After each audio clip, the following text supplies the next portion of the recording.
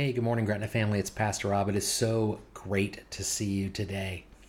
If you've known me for any length of time, you know that I have a tendency to have one of these or something like it in my hand, and usually in it is coffee. I've definitely been a coffee drinker for as long as I can remember. And I know I'm not alone in that. Coffee sales around the world seem to indicate that there are a whole slew of us that drink this on a very regular basis.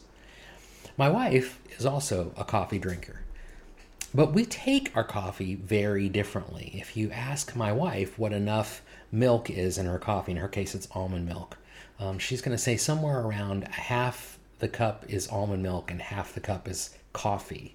And that's just how she makes it. If you ask me how much enough milk is, or sugar, or anything other than coffee, I'm going to say none. Black coffee is good for me. It's enough. I don't need any more than that. But that brings me to the topic of what is enough, right? When it comes to your coffee, there's a whole slew of options out there. Starbucks has made billions and billions and billions of dollars out of trying to figure out and meet everyone's needs or desires. What is enough for them? What is enough almond milk, or what is enough soy milk or oat milk or regular milk or half or skim, or the list goes on and on. What is enough in the way of size? What is enough in the way of flavors? They do tests and profiles and they introduce new things, and it's all because enough, the concept of what is enough or what is the right amount, is really subjective. And in fact, it's subjective really in most corners of our lives. If you were to ask somebody if they have enough money, you could be talking about the same amount of money, raw dollars. If you ask two different people, you're probably going to get two different answers, right? One would say they have enough. They have enough to get by, or they have enough to live out their dreams. And somebody else would say, no, I don't have enough. I need more. We have that with time too. Do you have enough time to finish a test, for example? Well, I think that depends. It depends on a few things, right? Are you well versed in the subject matter you're taking on or working your way through, or is it a struggle for you? In which case, enough time is subjective. I think you can find yourself asking, do I have enough energy to make it through the day? Well, that depends on what you're going to do today. If you're going to run an ultra marathon, you probably need a slight bit more than going to what most of our jobs are. Enough is absolutely subjective, and it's based on individuals and preferences and circumstances.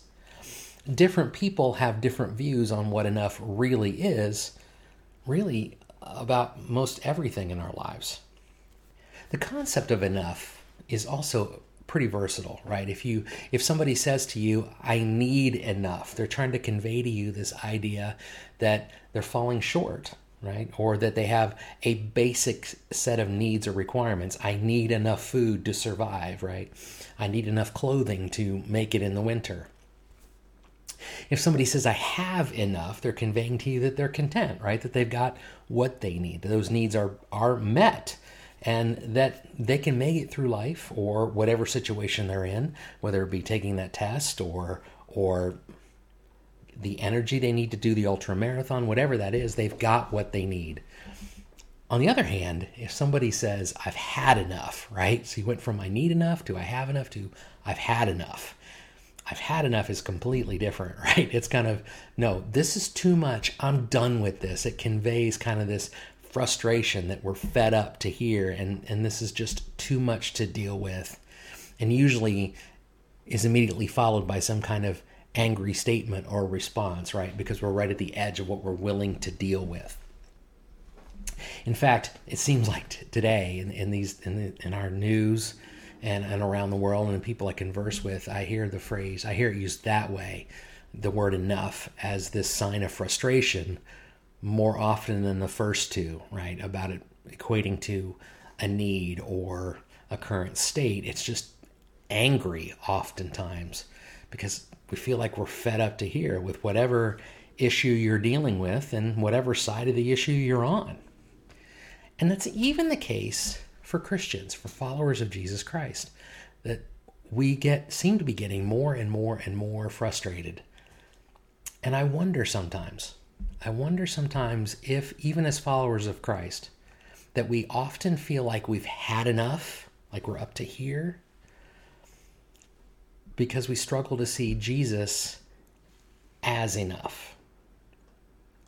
Do we feel like we've had enough because we struggle to see Jesus as enough? Which brings us to our series that we're starting this week out of the book of Hebrews. In fact, it's called the book of Hebrews, and it's really about the sufficiency of Jesus Christ, the enoughness, if you would, of Jesus Christ. We're going to spend 6 weeks kind of going through who the author of Hebrews defines God as, and kind of walk through the case that he lays out for why Jesus can, is, and should be enough.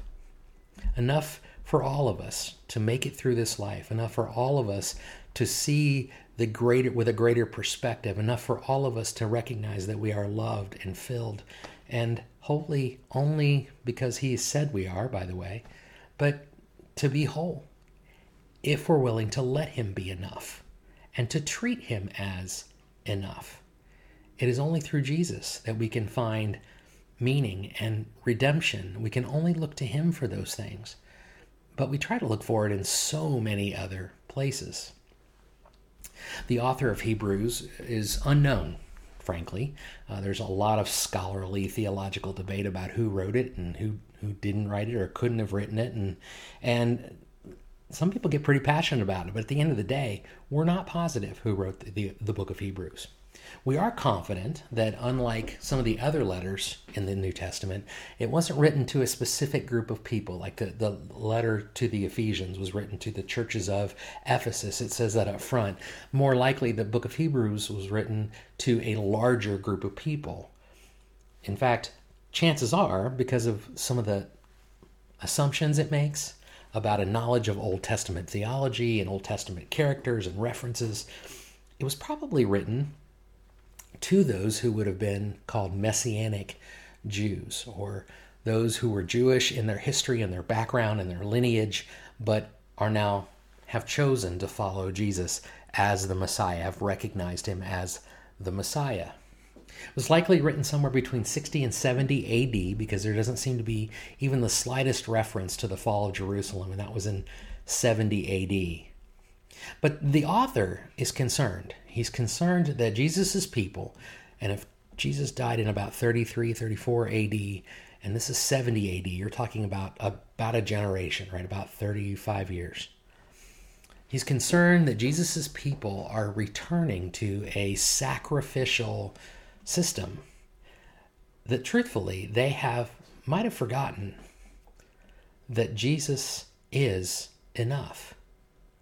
That his arrival as Messiah signaled his identity and his value in the world and in their lives.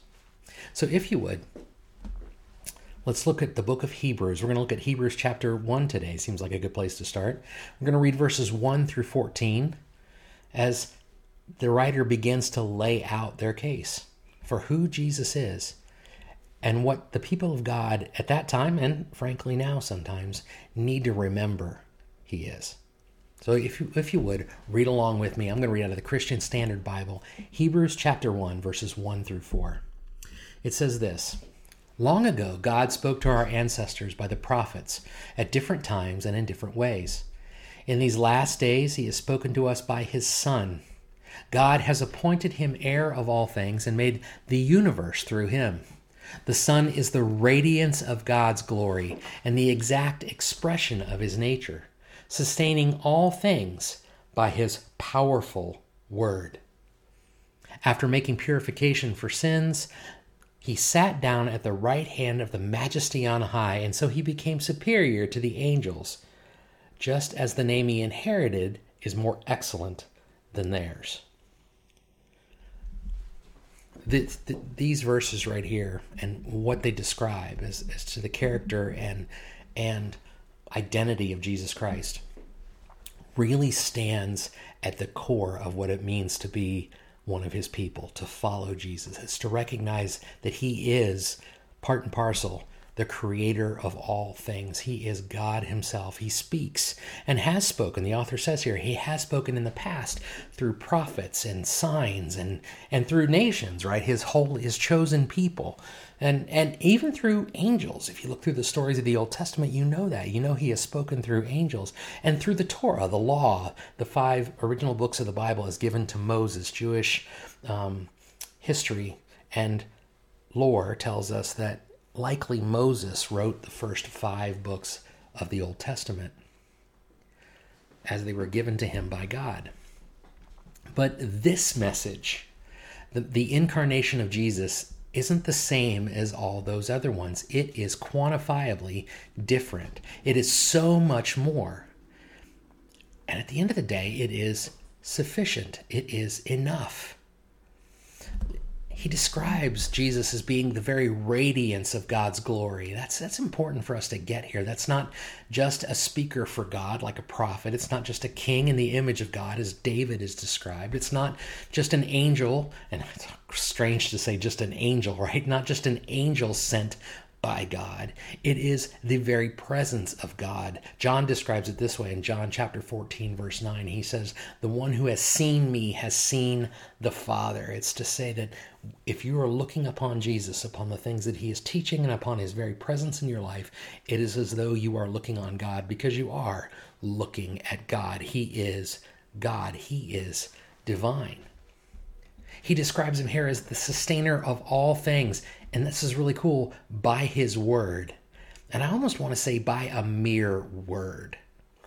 In the book of Genesis, we see that from the very beginning, it was God's word that had power beyond anything we could possibly imagine, right? He spoke the world into existence. He spoke into existence the stars and the moon and the sun. He spoke into existence the seas and the lands and the animals. I mean, that's a powerful word. Words do have a lot of power, but not that kind of power. At least not human words. You know, we have a dog here. Her name is Ginger. And the exploits of Ginger are enough to both give us things to laugh at and things to be utterly angry about, right? She's generally a really good dog, behaves well, listens well as a general rule, unless she sees our neighbor's cows.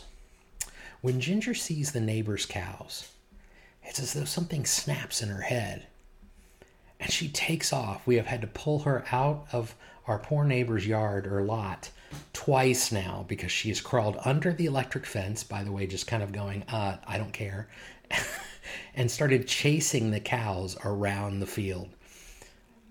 And I'll be screaming at her, and Heather will be screaming at her, and Josh, my son, will be out screaming at her, going, come on. It doesn't matter what words I use or we use, she's not listening. Our words don't have that power, let alone the power to create the universe. And as much input and influence as prophets had and kings had, and even angels had, the writer here wants us to be really, really clear, right? That this is not that. The disciples had to wrestle with that. In Mark chapter 4, they're in a boat in the middle of the Sea of Galilee, in the middle of a storm, and Jesus is asleep. He's sleeping in the middle of it, and they're all afraid they're going to die. And they wake him up, and they're like, "Dude, can you stop this?" And he just stands up, and in verse 14 he says, "I'm done." Or verse 13 he says, "I'm done. Winds, stop. Finished, done." And all the rest of them are left going, who is this guy? Well, the answer is this. He is God. As Jesus speaks, God is speaking. And his words are unequaled in power. Nothing else is needed to add to them. They are enough because they are from God himself. Let's keep reading here. Pick it up in verse 5. It says this, "For to which of the angels did he ever say, 'You are my son'? Today I have become your father,' or again, 'I will be his father, and he will be my son.' Again, when he brings his firstborn into the world, he says, 'And let all God's angels worship him.' And about the angels, he says, 'He makes his angels winds and his servants a fiery flame.' But to the Son, 'You are the throne. God is forever and ever, and the scepter of your kingdom is a scepter of justice. You have loved righteousness and hated lawlessness. This is why God, your God, has anointed you with the oil of joy beyond your companions. And in the beginning, Lord, you established the earth, and the heavens are the works of your hands, and they will perish, but you remain. They will all wear out like clothing. You will roll them up like a cloak, and they will be changed like clothing, but you are the same, and your years will never end. Now, to which of the angels has he ever said, "Sit at my right hand until I make your enemies your footstool"? Are they not ministering spirits sent out to serve those who are going to inherit salvation? This series is all about the sufficiency of Jesus, the divinity of Jesus. The audience of Hebrews needed to hear that, and quite frankly, in these trying times, so do we. So do we. He's really poignant here in verse 11. He says, look, in verses 11 and 12, he says, look, it's all going to wear out. It's all going to go by the wayside, right? The earth will cease to exist, right? The heavens and the works of your hands, all these miraculous things that you did, that you spoke into existence and that you formed, will be gone. They will wear out like old clothes. They will be finished. But you won't. See, all these other things we ask ourselves if we've got enough of, they will never be sufficient. They will never be enough. It's like chasing something you're never going to catch, right? If you love coffee, which I do, right? Coffee gets cold. It's never going to be hot enough and stay hot enough all the time. Too much coffee can actually kill you, right? Trust me, on my days off when I used to drink like a ton of it, I would get headaches and nausea. It's like being withdrawn from a drug, right? It's what it is. Coffee's never going to be enough. Money only goes so far. It cannot buy happiness. Yes, it can make your world easier. And no, you shouldn't say to yourself, well, I can get along completely without money and just give away everything. I don't recommend that. But I can say, if you're expecting it to make you happy, it will not. In and of itself, it will not. Money only goes so far. It will never be enough to give you joy. The health that we have is a fragile and fleeting thing. It is wonderful in the moment, but it's not something that will always be enough. It will give way. It will fall short. No set of human laws is going to be enough to fix the world. The world is a broken place. It is fallen. We messed it up. And if we think that passing all the right laws or putting all the right people in the right positions is going to fix everything, it's not enough to fix everything. No nation, including this one that we are blessed to be a part of, to live in, is sufficient, because it is not going to last forever. It is going to wear out like old clothes and be thrown to the side. None of this will be left except for the Lord. Only He remains. All of those other things that we look to for purpose and meaning and comfort and safety, they will all be woefully insufficient. They will not be enough. And it doesn't matter how hard we chase them, they will not be enough. As author Robert J. Morgan says, and I love this, he says, without Christ, all is vanity even when it's easy. With Him, all is well even when it's hard. Or, I would say it this way, if Jesus is enough, then even when we've had enough, we can reside in and reflect His unique radiance. Jesus is enough. His divinity is enough. He is God incarnate, and He is the only thing that will carry you through life. He's the only thing that will bring you true joy. He's the only thing that will bring you peace. He's the only thing that will remain. Nothing else will get you there. It is my hope in this series that we kind of explore that. We explore His enoughness. Maybe we're going to make that a word now. We explore His enoughness, His sufficiency in our lives, and we learn to better embrace that in these times when it seems harder and harder to do so. May the Lord bless you and keep you. May his face shine upon you and he be gracious to you. May he grant you favor and give you peace. God bless.